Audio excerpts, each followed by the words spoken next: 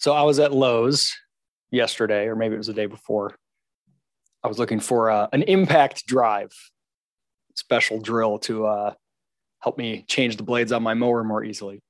Anyway, as I'm looking in the drill section, and I'm kind of like finding sort of what I need, but not quite, and I'm trying to kind of figure it out. And it was really frustrating because okay, normally I'm the type of person I don't want people to come up and say, "Hey, can I help you, sir?" at a store. I just want to go look and whatever. If I need you, I'll ask you. So I always, when Lowe's and Home Depot, they first came on the scene, you'd go in there and someone was always like, "Can I help you? Can I help you?" And I'm like, no, just leave me alone. Let me look. Well, lately, in the last couple of years, it seems like it's the opposite. You can't get anybody. So I'm in this section for like 20, 30 minutes. And I'm kind of trying to figure stuff out. I'm pulling up my phone to try to figure stuff out because I'm trying to decide, like, do I need a 1/4 inch drive, a 1/2 inch drive? Is brushless? There's all these options, whatever. I'm comparing prices. Does it matter which brand it is? And not only that, but what was on display was not the same as what they actually had for sale in boxes. And they had the things in boxes locked, like padlocked behind like a metal grid, which I've never seen before. Like, I don't know, are people stealing drills all of a sudden? I've never seen that before in anywhere that I've lived. Well, maybe Washington, D.C., but we're not in a big city here. So that was kind of frustrating. So I couldn't get out the boxes and see what they had. There was also shortages, like they didn't have the batteries for the drills. They didn't, like, anyway, I finally get a guy to come over and I ask him a couple questions. He didn't know anything about drills or power tools. Like I knew more than him. And I'm like, okay, so an impact drive, do I need this? And he's like, "Oh, here's a drill. How about this one?" And I'm like, "Well, that's not an impact drive." Anyway, he didn't know anything. And I thought, after that experience, I thought, man, it feels like tacit knowledge is like gone, or just, localized expertise where, you go to a hardware store and you find a guy in the tool aisle and he just knows a lot more about tools than you do. That's why he's working there, right? And I don't want to fall into the things used to be better, everything's getting worse mentality. Some things are definitely getting worse in the last 2 years since the government decided to just go full on national socialist since early 2020. A lot of things have gotten worse, and I'm not going to deny that. But I was trying to put in perspectives, like, okay, why is there this apparent loss of tacit knowledge, or employees at a place like Lowe's or Home Depot don't seem to know anything about what they're doing anymore. Very few anyway. And it used to be a lot more common. And I thought, well, there's a couple reasons. I mean, one, they don't need to. I mean, I was pulling up stuff on my phone and looking there anyway, and they can do the same. So you're always a quick internet search away from many of the types of questions you used to have to keep in your head. So you don't need to know all that stuff. And I also thought, you always got to ask the question, compared to what? So like, oh, this is really frustrating. Nobody here can help me. They don't know very much. Well, compared to what? Compared to a world before Lowe's and Home Depot and the large box stores existed, yes, your local hardware store would have some really grumpy guy who knew everything about tools. And if you didn't know anything about tools, it was kind of intimidating because they didn't speak your language. Their inventory was very low. It would take them a long time to get in anything if you wanted to order it. The prices were very high. There was like one in town. It usually wasn't very convenient to get to, and it had very limited hours. Like, that was the reality. That was what a hardware store was for the most part. So now all this stuff is plentiful, tons of varieties, always in stock until the last year or two. A lot of variety, much lower prices, great hours, convenient, all this stuff. So it's like, you can't got to compare apples to apples. You can't compare the guy at the little local, Tim's Hardware from yesteryear to employee number 85 at Lowe's. And again, the information accessibility, right? Like there wasn't any other way once upon a time to know something about which tool was right for the job without asking a human person who had done a lot of work with those tools and knew. You couldn't look it up anywhere. I mean, there weren't even books that were like, oh, let me just go look up what's better, an impact wrench or an impact drive for this tool, right? Like, or driver, but I don't even know the names of these things properly. So So, that's changed. And I think that is important, but it's interesting because I thought, well, there was this sort of like golden transitional phase where the big box stores came about, all this convenience and lower prices and all this other stuff that I mentioned before, much more inviting, friendly, et cetera, to normies. And the people who worked there knew a decent bit about this department they worked in, the section they worked in. They worked in the paint department. They knew a lot about paint. If they worked in the tools, they worked in that used to be the case. And I think those people have either aged out or moved up to other roles or what, but now it's very, very rare that someone at a store knows a lot at like just a mainstream, maybe if it's like a high-end store, knows much about the products. Anyway, this is a huge setup for what the main topic that I'm talking about here. And it's almost just barely connected, but it got me thinking. It made the connection in my head. So I was thinking about firing employees. Like, okay, so if somebody's really like just slack, they don't know much about stuff, and when do you fire them? Of course, market conditions have a big part to play, because if you can't find anybody better to replace them with, even if they're not creating very much value, you may have to keep them. They may be better than the next best alternative. But the ethics of firing someone, and this is what connects to the main topic at hand. Is it wrong for a business person to fire employees, just because they're not maximizing profit? Now, of course, from an economic, political, sort of general ethical standpoint, I think it's incredibly easy to argue that that's not wrong. That's just business. But the reason I asked the question is because I was listening to a podcast by Jonathan Pageau, who I really enjoy. He has a podcast called The Symbolic World. And I always wait till they come out on podcast. I hate consuming things on YouTube. I just prefer being able to, take a walk and listen to a podcast. So I listen to him on there, but he's a Orthodox icon carver who has a very, very interesting and I would say enlightening perspective, understanding of the world on like a very high level of symbols, what they mean, how they represent the structure of reality as conveyed through ancient Christianity, which is, sort of still practiced in the Orthodox Church in a way that's much more layered and rich with rituals and symbols than certainly in the Protestant Church. And so it felt like I've really enjoyed him in the last year or two, especially because there's really not any non-symbolic, non-mythical, non-religious way to make sense of the world that we live in now. 3, 4, 5 years ago, 10 years ago, yeah, you could get away with some pretty thin sort of materialist worldviews. You can't now. There's just too much weird stuff happening that can't be explained unless you understand these deeper patterns of what's going on in the unseen realm. And so I've really enjoyed his podcast. I think it's fascinating. I think he's a really, really, really deep thinker, and I've gained a ton from it.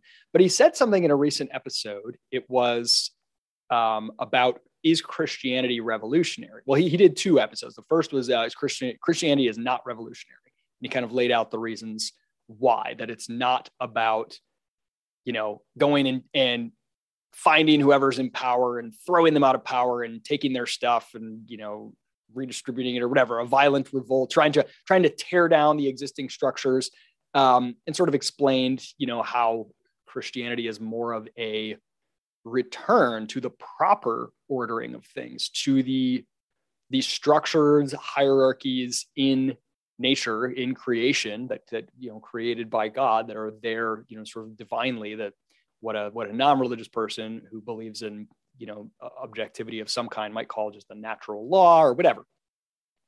That it's about restoring that, getting it to its proper alignment, having proper relationships between the highest and the lowest and everything between, not just the low overthrowing the high, or not the opposite of that, the high oppressing the low. And so the part 2 was like a response to people who were critical of that.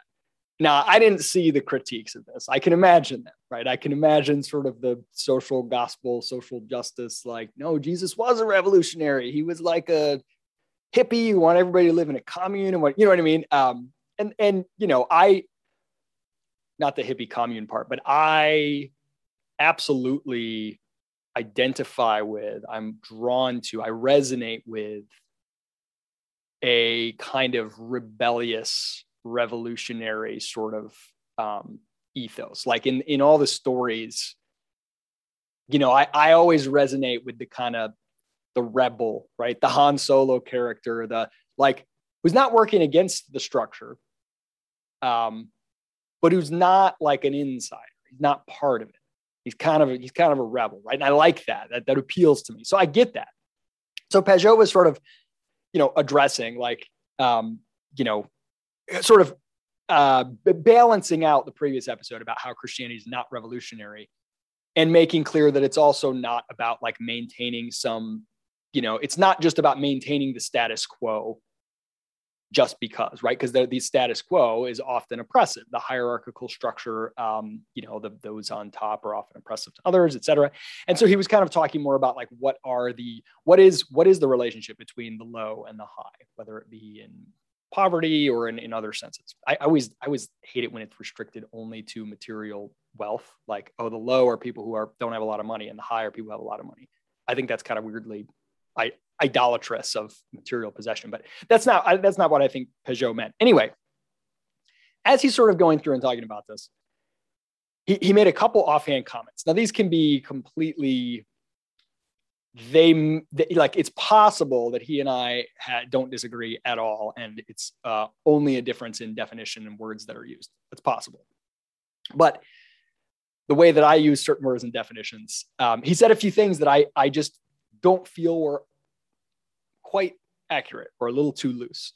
So he said, and again, this is not like a call out video at all. This is just me processing the way that I think about these things, because it's always useful when you hear another perspective. He said that Christianity is not laissez-faire capitalism, or does not lead to laissez-faire capitalism. And then a second thing he said was that Christianity is not a system where, like in laissez-faire capitalism, a businessman, if his employee just isn't producing profit, he just fires them if they're not profitable, right? That there are other considerations, and that he has a duty to them, a moral duty in different ways that goes beyond just making sure the business is healthy. And again, there's a very charitable way I could interpret both of those statements in which I could find them not in contradiction with Christianity, or where I could agree with them. But the interpretation, the way that I define most of those things, I do find some conflict or some disagreement. So let's start with the first one, that Christianity doesn't lead to laissez-faire capitalism. I think it's the only thing that it can lead to, period. Genuine Christianity. Because capitalism, as I define it, it's simply private ownership, private property, which means eventually some individual owns, individuals own everything that's out there, including what we call the means of production, businesses, machinery, whatever. And they pay people to work it. There's details in the system, but those are all emergent. And so private ownership of the means of production, but everything, private property and freedom to trade. Those are not, capitalism is not a laissez-faire capitalism, which means minimal, in my ideal view, zero government intervention.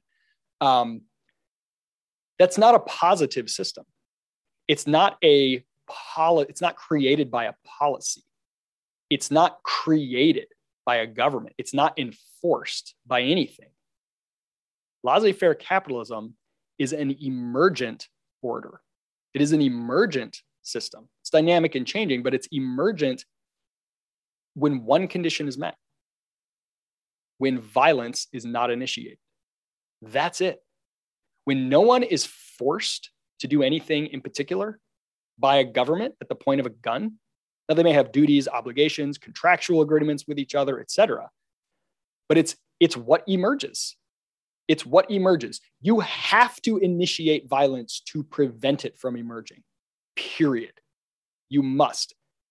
It will emerge always and everywhere, because the nature of property, for example, the nature of exchange, the nature of production and savings, and these things And then it gets more and more complex as people engage with each other. But it is a negative system. It's merely the absence of the use of violence in economic exchanges or in anything. So Christianity is not a religion of initiating violence. I think violence in self-defense is permissible in Christianity, although not even always preferable. I mean, Jesus and the disciples all chose martyrdom instead of self-defense. I think they could have been morally justified to use violence to defend themselves, but they found that to be less preferable than not resisting at all and choosing martyrdom, right? That's how radical Christianity is when it comes to violence. I mean, when the rich man came to Jesus and said, "What should I do to be saved?" Jesus was speaking to his heart. He wasn't saying, to be saved, you got to change the outcomes for the poor. Otherwise, you can't be saved unless they get rich. He understood that there was something in that man's heart he needed to do. So he said, give your possessions to the poor. Sell all your possessions, give them to the poor. Then what happened? Scripture tells us the man walked away, dejected. He walked away. Did Jesus say, Peter, John, get your swords, chase him down, hold him up, tell him, give your stuff away, or we'll throw you in a cage, and if you resist, we'll kill you? No. But that's what government does. That's what government is. It is the only thing government is. The one and only distinguishing feature that makes government different from any other institution, a business, a church, a charity, whatever, is it claims a monopoly. It claims that it can legitimately initiate violence. It can tell you, give us your money or we will murder you. Obey this policy or we will murder you. And people say, well, it's not murder. They just issue fines and whatever. Don't pay the fines. Then what happens? They come to your house, try to take you away. Say, I'm not going to let you take me away. I haven't done anything wrong. Eventually, murder. Violence is always the thing at back of every law, every policy. Always. It is the single, that is what government is. It is the use of violence. If you say, oh man, I really support green initiatives. Well, what does that mean? You support trying to convince people peacefully to purchase products that you think are green or to change their lifestyle in a way that you think are green or whatever? Or does it mean passing a law? If it means passing a law, it means the use of violence. And you cannot delegate rights that you yourself don't have. If you feel it's morally wrong to walk to your next door neighbor, to put a gun to their head and say, start recycling or I'm going to kill you. Does that sound Christ-like to you? If it does not, then lobbying for, advocating for, supporting a law, the government says you must now recycle or else pay a fine or else get a whatever. You can't. It's not, you don't have that moral right. That's the use of violence. That's what it is. It's not peaceful persuasion. It's violence. So anything that requires the initiation of violence, not self-defense, is in contradiction to the law of God, to Christianity, which means any restriction on market exchanges, minimum wage laws, anything, things that have good intentions, things that you believe produce good outcomes. I can spend all day, years, explaining to you how interventions don't produce good outcomes. They always make things worse than allowing people to find equilibrium. But even if you believe that, it doesn't matter. You are not called to use the tools of the kingdom, to use the tools of violence to force people to do what you think is right. So yeah, Christianity, the absence of the initiation of violence in bringing about the ends that we desire as Christians, it does result in laissez-faire capitalism. Absolutely. Now, does that mean laissez-faire capitalism, again, it's a negative system. It's what emerges. It's people being free in the marketplace. Does it make them more moral? Well, no, it doesn't make them more moral. Now, I've written an entire short book on the morality of capitalism, and I argue that compared to any other system, again, you always have to ask compared to what? Compared to any other system, which every single alternative uses violence, people have a better opportunity to become more moral under capitalism.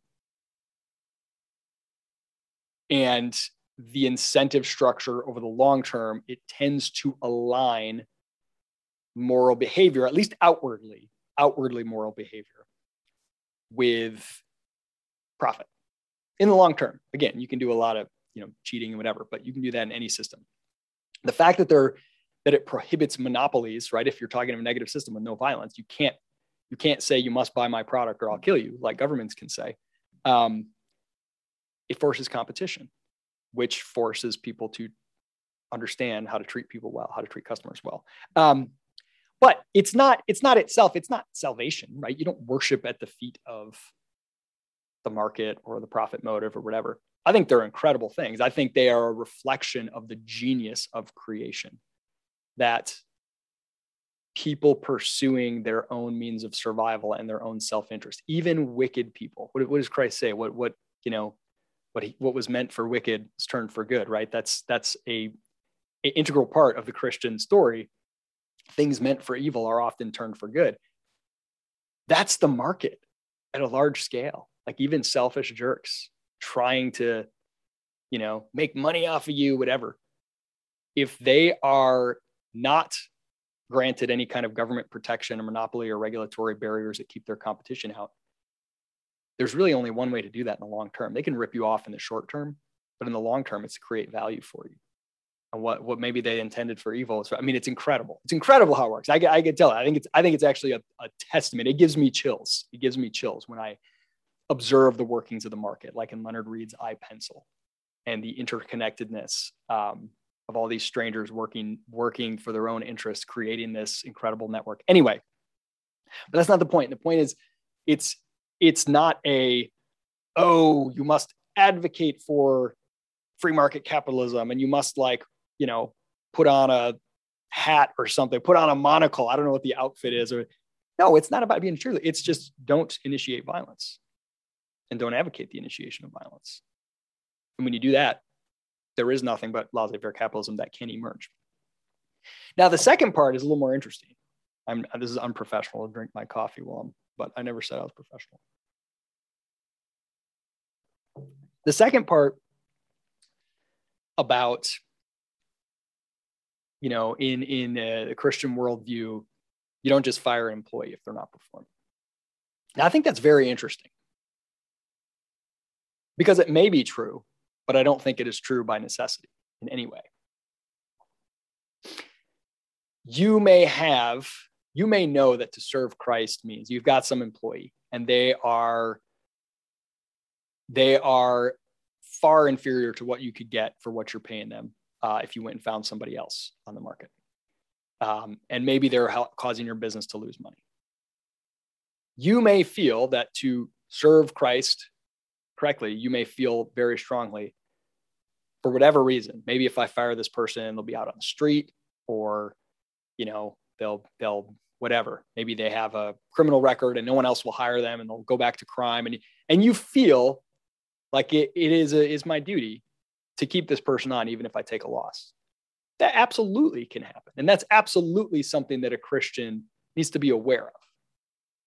But I don't think you can say that the idea of firing an employee who is not creating value in and of itself is not Christian. In fact, I think that is a very, very subtly dangerous idea. Because what is a business? A business is a group of people who have come together under some contractual terms with a goal. And the goal ultimately is to create value. Now, the creation of value in the economic sense is subjective. It's based on what people, how valuable is a gallon of water? It depends. Are you in the desert about to die, or are you in a swimming pool? Well, I don't know if you want to drink the swimming pool water, but you get my point. So economic value is subjective. It's not the same as moral value or ontological value in some sense. It's, how much people value things.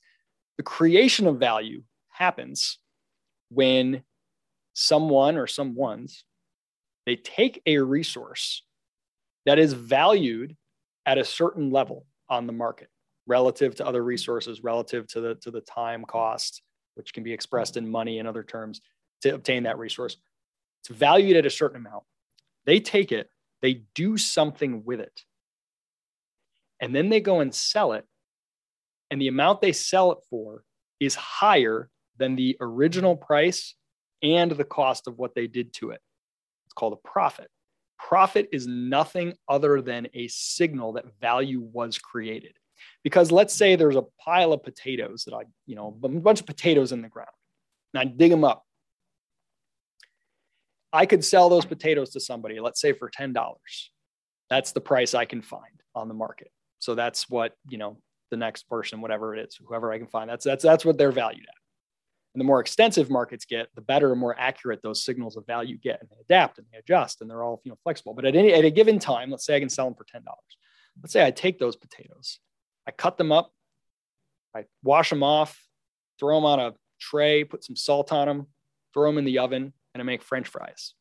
Let's say that took me an hour of my time. And let's say I value an hour of my time because the next best thing I could do with that hour, somebody would pay me $20 for. So that's $20 plus the $10 I could have gotten from the potatoes on the market, $30.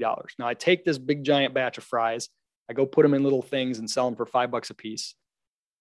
And people voluntarily pay me $5 for this, which means they express through their action, they value what they obtain more than the $5 they gave up to get it. That's how economic value works. They wouldn't have done it otherwise. So value was created for them. They started with $5. They ended up with something that was valued more than $5 by them.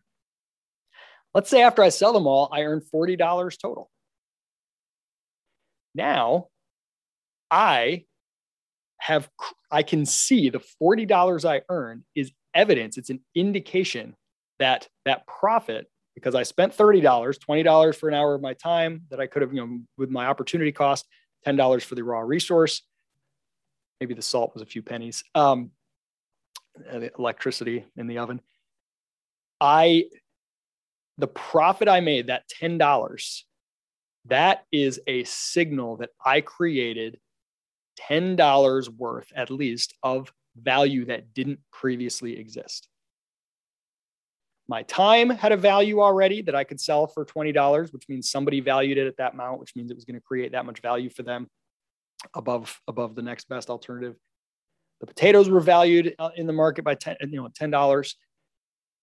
But that additional $10, that was newly created value. I created that. And it was value that other people obtained.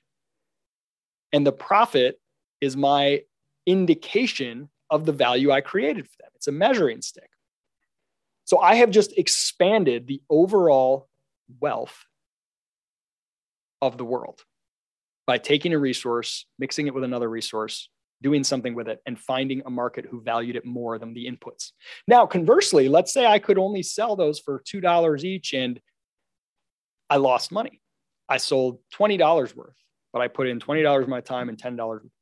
In that case, I have actually destroyed value.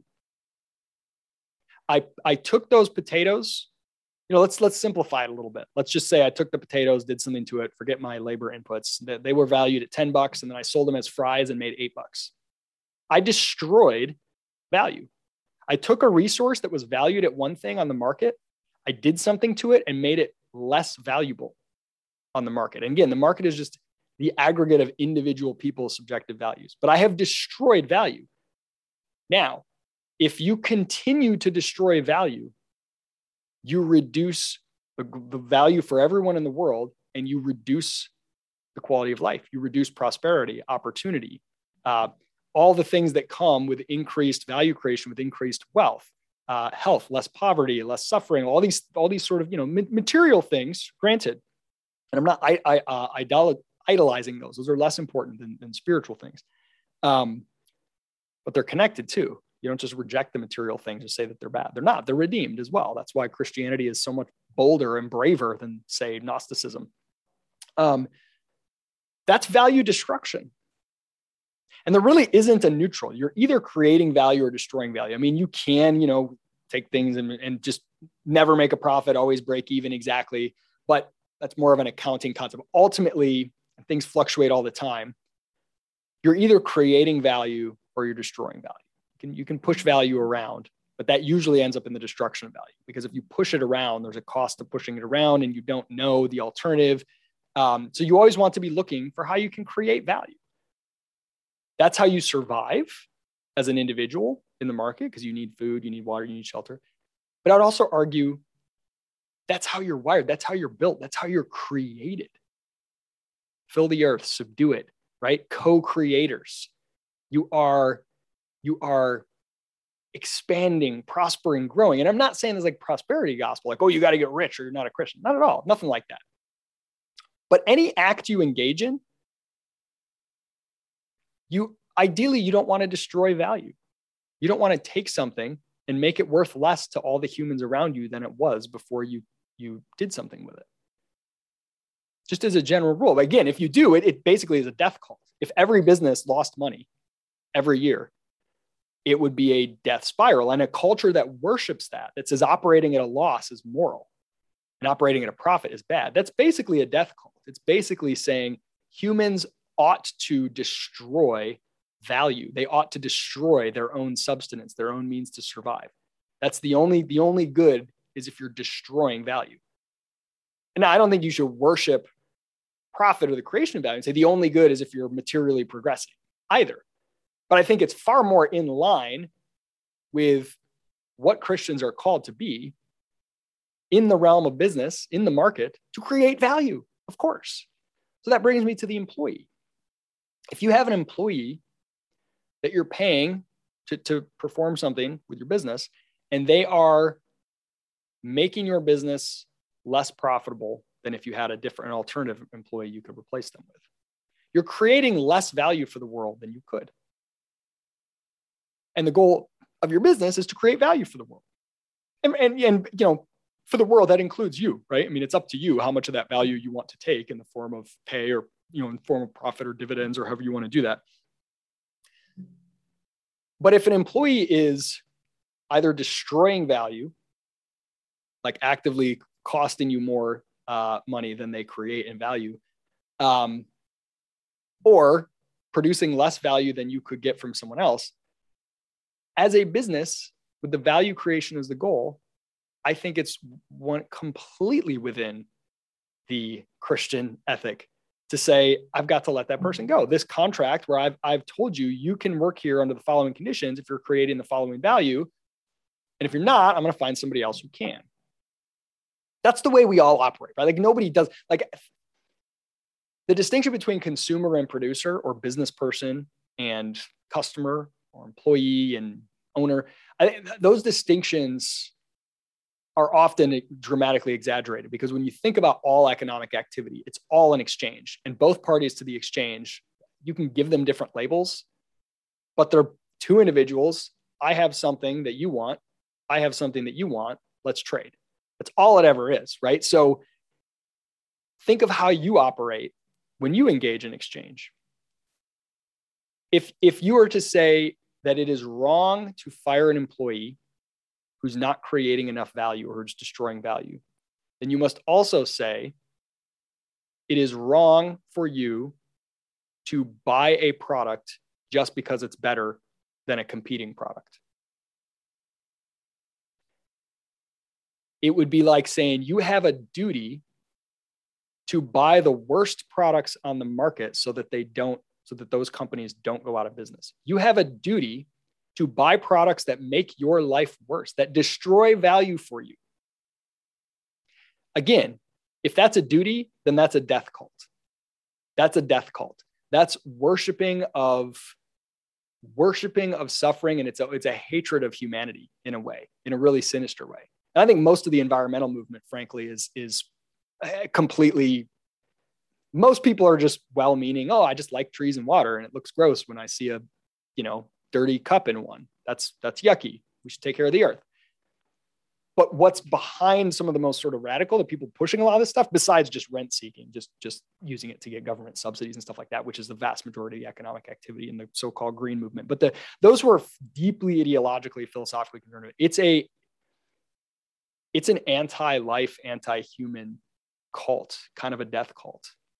It's basically like every unit of human prosperity, of human success, every time a human feels good or achieves something or lives well,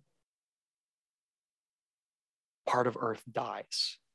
And the solution is for humans to suffer so that Earth may live. It's this zero-sum idea, and that humans are always the part of the equation that's got to go, right? Have fewer kids, consume fewer things. It's like the more you suffer, oh, well, I drive a really crappy, tiny little car because it's green, and I donate money to carbon offsets, which, they're all squandered away. I mean, all the green technology, don't get me started on the economics of it. All of it, pretty much without exception, consumes more resources in its production than it can produce. It literally destroys value.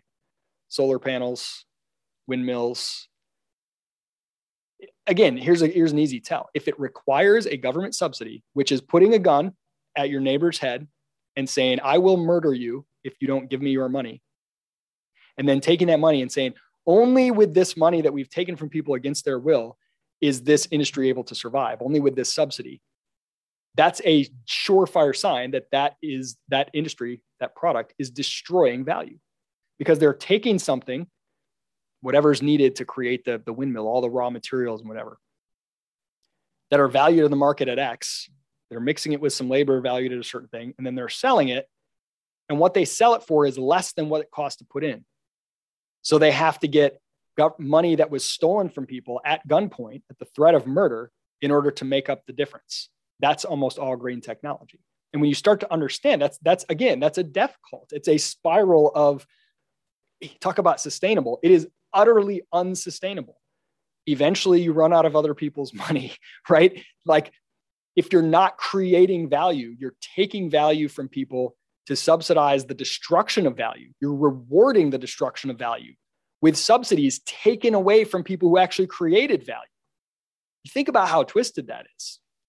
That's what's going on in that scenario. So that's why I would say, obviously, on an individual basis, and employers are not calculating machines. They are not homo economicus who just are operating in this market equilibrium vacuum ever. I mean, run a business. I've run several, right? Get in, work with a business owner. I've done this several times. It's so inefficient and discombobulated. It's this constant search. It's this chaos, right? When you get to the individual level, it always looks like chaos. Yet in the aggregate, if markets are left free, it's incredible the harmony that comes about. Go read Bastiat.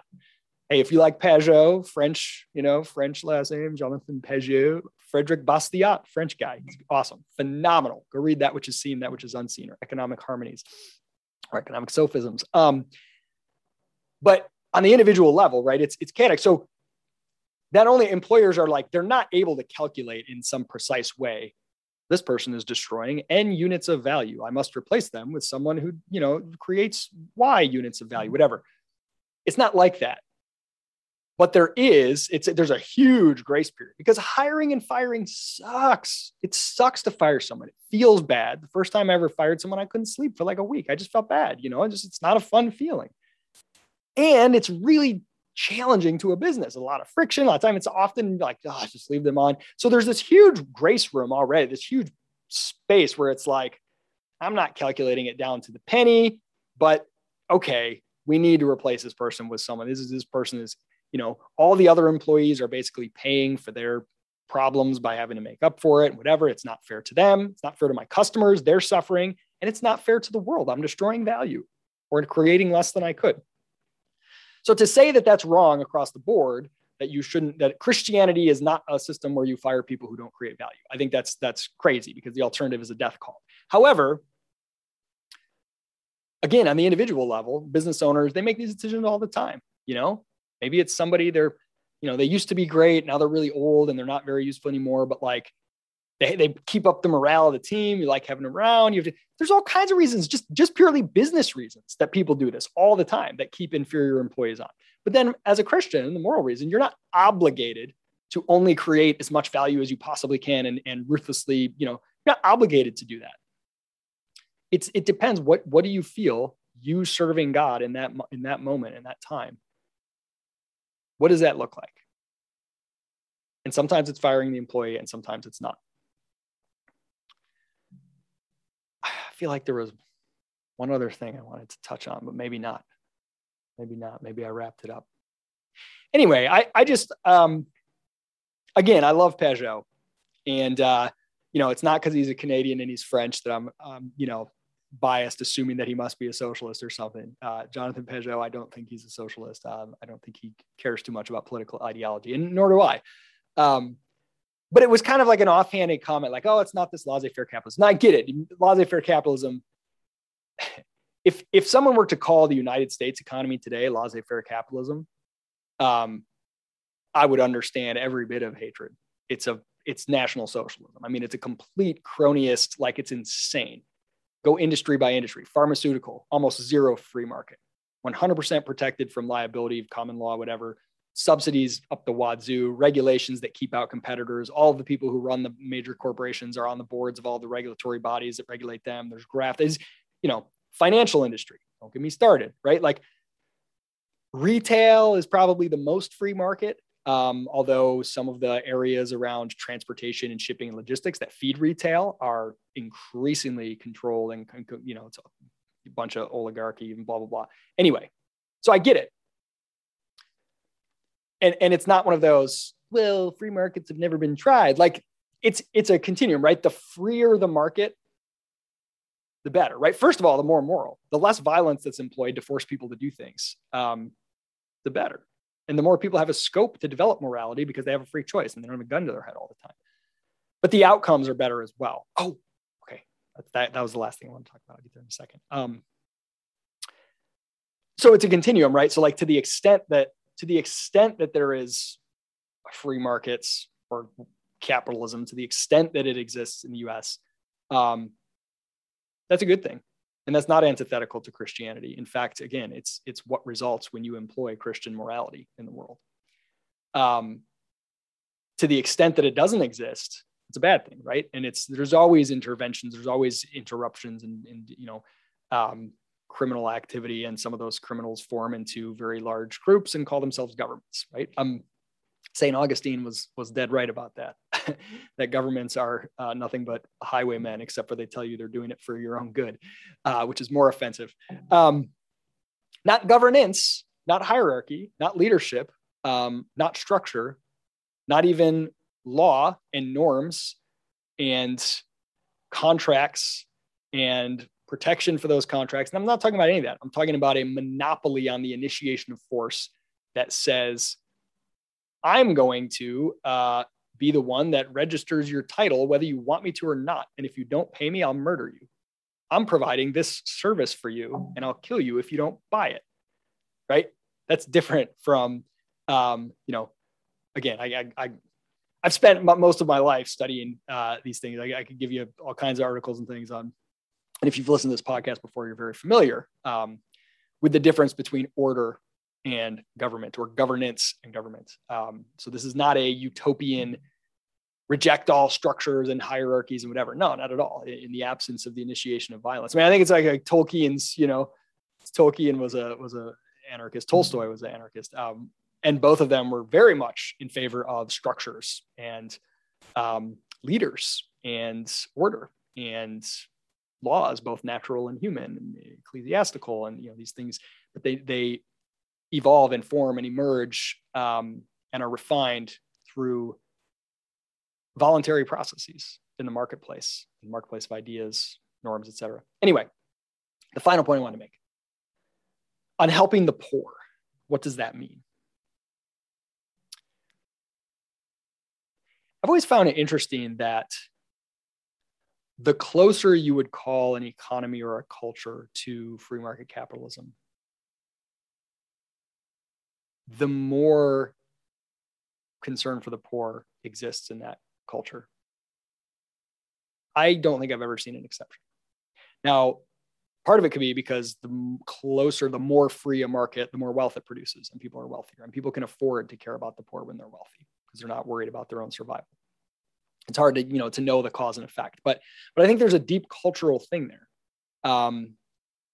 that's pretty interesting. Now,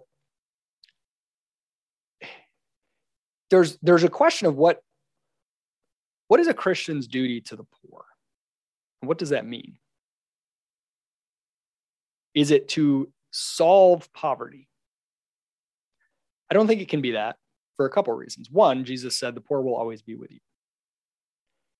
Two, probably the reason Jesus said that, because poverty is relative. Equality is impossible. Material equality between people is impossible. And it's not even desirable. Everybody's different. Everybody's made different. Some people are really good at things that are highly valued by others. Some people are really good at things that are only somewhat valued by others. That's not a moral value. That's just an economic value, right? An economic judgment. Like, oh, this just creates more value for me. You're really good at growing food that helps me live. You're really good at drawing pictures that are nice, but I don't need them to live.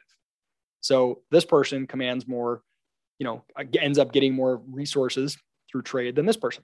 It's not a moral judgment. It's just people are different. So, the idea of ending poverty, you can't, because there's always someone who has less than someone else. So whatever, there's always a bottom quartile, right? There's always a bottom 10% in terms of whatever you choose to measure. It could be wealth, it could be happiness, it could be whatever you want to call it. People are different. So there's always going to be a bottom, which just means those on one end of the distribution. You can't solve that. It will never go away. It will just get redefined, and wherever the level is will change. I mean, what was considered poor in America 200 years ago was like, you're a couple meals away from death. What's considered poor in America today is you need to take like 20 meals off so you don't die of too much food, right? I'm not saying that to be glib. Like, I'm just expressing how different things, how you'll never get rid of poverty or the poor. So what does it mean to serve the poor? I think it means a couple things. I think it means, first and foremost, a mindset for the person doing the service. And it doesn't matter if that person is rich or poor. You can serve the poor and be poor. You can serve the poor and be rich. You can serve the poor and be middle class. It doesn't matter. I think it's a mindset. It's a reminder that whoever you deem to be poor, they're also a child of God. They're also a divine creation. And that's a really hard thing to do. And I think you can't just accept that mentally and say, oh, I accept that everyone's a child of God. But every time I walk by somebody who stinks and is poor and dirty, I act as if they're not a child of God, right? That's why it's an action. Serve the poor, right? Like whatever that looks like, give them money, be kind to them, smile at them, help them if you can. Don't walk away, It's about you understanding that every human is created in the image of God. And then I think it's, okay, what about the part that's not just for me, improving my mindset and being more Christ-like in the way that I see the world? What if it's really to change the outcome for them? To the extent that that's true, right? And you don't have control of it. You can only control yourself, but you can do things to try to help others. I think that's right. There's two layers to that as well. Do you help the person on a fundamental spiritual level or on a material level? Well, I think both matter. And I think they're often interconnected, but in unsuspecting and in surprising ways sometimes. Obviously, I would argue that the spiritual level is more important because it's the root, right? Like, what is the cause? Why is this person suffering? Why are they in this dire condition? Why are they poor? It's usually not just because they don't have a $20 bill in their hand, or because they don't have a means to get a $20 bill in their hand every day. Now, those are a part, but there's usually something deeper. There's usually other struggles, brokenness, challenges, that come down to something much, much deeper. So I think understanding that first we're called to have the mindset just for ourselves to understand that everyone is a child of God and created in his image. And then if we want to help them, bring to bear the thing that we have as Christians that non-Christians don't, which is a spiritual understanding, which is an understanding of that the battle is not against flesh and blood. Whatever they're battling against goes deeper, right? Bring that to bear. And then finally, on the material plane, how to help a poor person on the material level. I think that's something that doesn't get a lot of scrutiny. Now, part of it's because if you're focused on having your mindset right and helping them in spirit, then, okay, you give them money. Maybe that doesn't solve their poverty, but it signals to them that you see them as a child of God, and maybe it helps heal some of their spiritual wounds and it establishes something there. Maybe you can pray with them. So it's not about solving the poverty, but to the extent that you do want to improve their material conditions, creating value in the marketplace is orders of magnitude more effective than giving people money, than charity. Doesn't mean you shouldn't give people money. But again, I'm saying if you were only to ask what helps alleviate poverty the most, it's the creation of value and opportunity. Because if I have a business, even if I don't employ any poor people directly, even if I don't sell products to any poor people directly, if I'm creating value, there is now more value in the world than there was before. And those who have that value have the ability to do more things, right? More with less, right? Achieve the same outcome with less input, which means prices come down, which means access to higher quality goods increases, which means opportunities go up, which means I can now expand my business and hire somebody in lower income brackets to do some other aspect that I just developed. I mean, look at every product, every major innovation that makes quality of life better in a somewhat market economy begins as a luxury good that's not sold to the poor, and it's usually not built by the poor. But it ends as something ubiquitous. Air conditioning, television, cars, cell phones. That's accessible and held by all. And it creates value for all. And it increases, reduces poverty, expands opportunity. So I think that's important to the extent that Christians are responsible for improving material conditions, to the extent that that is a part of a Christian's duty.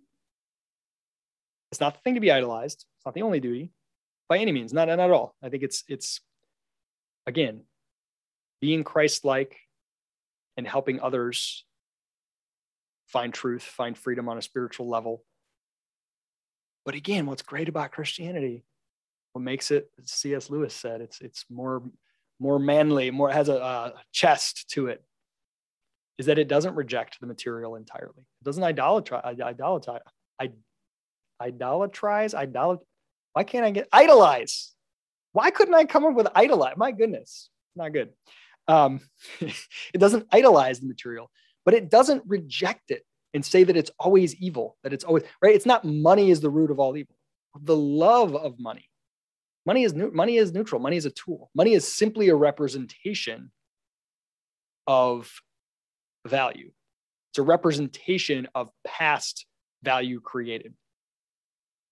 Or, well, we won't get into what inflation is, but that's pernicious. Anyway, but the love of money, right? To place money in the position, it's money is a tool. But Christians are not called to abandon all tools and float away in their light bodies into the spirit realm. They're called to use tools.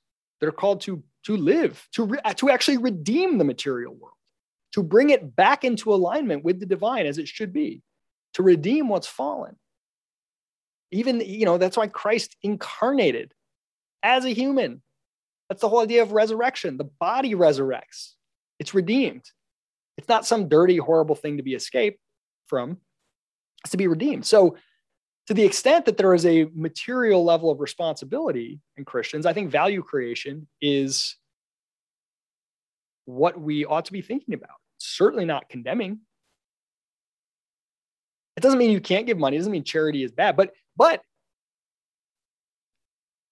acts that are considered charitable, like on the material level, very often, not only destroy economic value, but and they don't always, but very often create conditions for the poor that make escaping spiritual poverty harder. I mean, it's the classic spoiled kid thing. You got a spoiled, rotten kid and they just keep doing self-destructive things, and you just bail them out and fund their whole life and pay for their apartment, whether they're employed or not, and subsidize that, you are making it harder for them to ever escape that. You're creating a moral hazard, which is an economic term, but even though it has the word moral in it, but it's a moral term as well, right? Like, you're creating a moral hazard. You can't expect humans to have such incredible strength of will that you put them in a position where sinning, or not even sinning, just being trapped, being in spiritual bondage, having deep wounds, is rewarded, is subsidized, is protected, is coddled. You can't expect them to so easily break out of that. This is not like a tough love, like, well, stop giving the poor money and they'll figure out how to get a job, right? Like, it's not, I'm not making that point. Again, it's much more nuanced than that. And it comes down to an individual level. Because remember, society can't act. Abstractions and aggregates, collectives can't act. Only individuals can act. So think about this in the context of your own life as a Christian, if you are one. There are ways to feel good about helping the poor that aren't helping the poor, that are maybe even making it harder for them. And one of the primary ones is trying to help the poor through public policy. Again, we've already discussed the moral side of it. It's the initiation of violence. So it's wrong flat out. But let's just even push that aside. What happens when you say you offload, you outsource your duty to help the poor to a government policy? Oh, I really want a living wage because I'm a Christian and Christians care about the least of these. I'm sorry.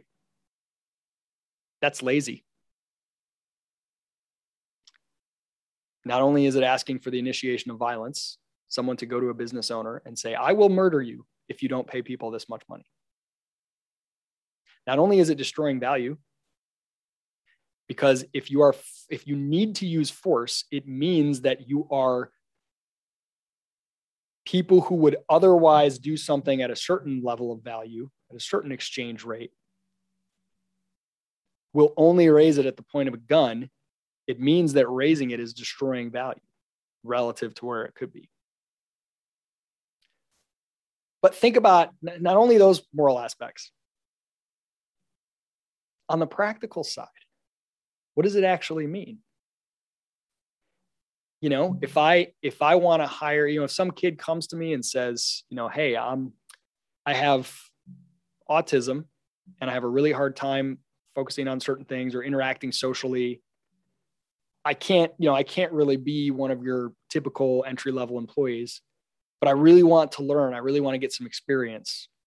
And maybe I pay a typical entry-level employee $40,000 a year. And they say, I know that I'm not going to be able to create that much value, and the pressure is going to be too much, and it's going to be hard on your business and your other employees if I'm at that level with them, and I'm suffering. But I want to learn, I want to improve, and I want to do what I can to start getting my career going. Can I work for you for $10 an hour? That may be a wonderful thing. And let's say I'm not a Christian. Let's say I'm a business owner who doesn't care. Let's say I'm a jerk and I don't care about this person personally at all. I'm purely thinking of my economic interest, which again, business owners really aren't that economically calculated. Let's say I'm purely thinking I've got my monocle. Even being as cold and callous as that, if I could say, okay, yeah, if they wash dishes for me in the back and they do whatever, I could afford $10 an hour. That would actually be worth it for me. And it's worth it for them. Now, if you come along being a good Christian saying, I'm demanding a living wage of $20 an hour because I care about the poor, that person will not have a job. They will get fired and they probably won't get hired anywhere else because they can't come close to creating $20 worth of value. And you're literally cutting off the least of these from opportunity, the true least of these. The percentage of people that make minimum wage in the United States, it's like 1% or something. So think about anyone below that. Those are the true least of these. The people who can't even get hired at minimum wage because it's not worth it. And you raise that minimum wage, you just keep raising that bar and making it harder and harder for those people. And again, we're talking about a small number of people. We're talking about edge cases. This is not, if you remove the minimum wage today, all businesses would not drop their wages, in fact, immediately. In fact, I doubt any of them would drop them at all. Maybe a few in a couple places. But there would suddenly be a handful of opportunities on the fringes for some of those people on the margins, as Pageau likes to talk about, who are priced out of the market by that minimum wage law.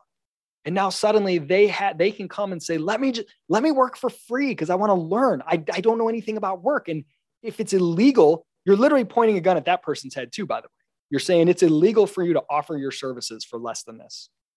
You will go to prison. Or if you resist, we'll murder you. I'm not trying to be bombastic. You just need to understand fundamentally that is what policy is, what government-backed policy is.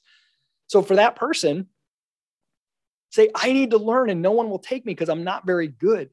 But can I come for free? Can I come for $5 an hour, $2 an hour? Can I come, right? Taking that away, again, ignore the moral component, the value destruction component. That's not a service to the least of these. It's an easy way to feel like you're doing something. You're doing something big because yes, I can go help one poor person, give them a little money, pay them to mow my lawn, whatever. Pray for them. But I want to help the poor in aggregate. And I can't do that on a big enough level. So I'm going to advocate government to do it because they can do it. They can steal money from get $1 billion and go help millions of people, whatever. And now you feel really good. But violence is used, values destroyed, and the target of that assistance is the most needy among them are almost always made worse off by those policies. So all that to say, Pageau, I love your stuff. And I'm going to keep listening. I really enjoy it. But to the extent that laissez-faire capitalism is, as I define it, simply a free market that emerges in the absence of violence and coercion, you would absolutely expect to see that in a Christian culture, in a Christian world. And to the extent that you are not violating some higher command that makes you feel like you ought to keep an employee on board, firing an employee who's not creating value is not at all antithetical to Christianity. Worshiping operating at a loss and denigrating operating at a profit is very susceptible to become an anti-human death cult. Again, worshiping profit is also very dangerous, right? I'm not making that point. And I'm not saying that material success has any equivalence to holiness. Oh, that person's rich, they must be holy. Oh, that person's poor, they must be, unholy. No, nothing like that at all. There is not an equivalence there. I mean, read Ecclesiastes, read Proverbs, right? You see all kinds of some evil men get rich, some good men suffer, Doesn't mean there's no causal relationships and it's all random. And I do think that wealth among Christians and as well as kind of bleeding heart secular types is very misunderstood. And there's this assumption that you only get wealthy by being a bad person, which, by the way, the more government intervenes in the market, the more that becomes true. In a complete totalitarian economy, you do only become wealthy by doing bad things, by being corrupt. The freer the market, the less true that is. Doesn't mean it can't be true, but it's less true. But I think people underestimate what it takes character-wise to be the type of person who can handle wealth. And not everyone can handle wealth, and some people it destroys. But those who accumulate it over time slowly, and it doesn't destroy, that takes a strength of character that I think should be studied and admired, not just immediately dismissed. Now, if they turn that to evil means and they translate their wealth into power over others and control and manipulation, of course, that's horrible. But that's revealing what's in every human. That's the norm. Humans try to do that stuff. Most just don't have the resources to do it. And those that do it at a bigger level. But people with wealth that don't do that, I think there is so much to learn because the opportunity for evil is so much greater with wealth. And those who don't act on it, and yet they have wealth, I think it takes a lot of humility to admit, if I had as much money as that person, I would probably do worse things than them.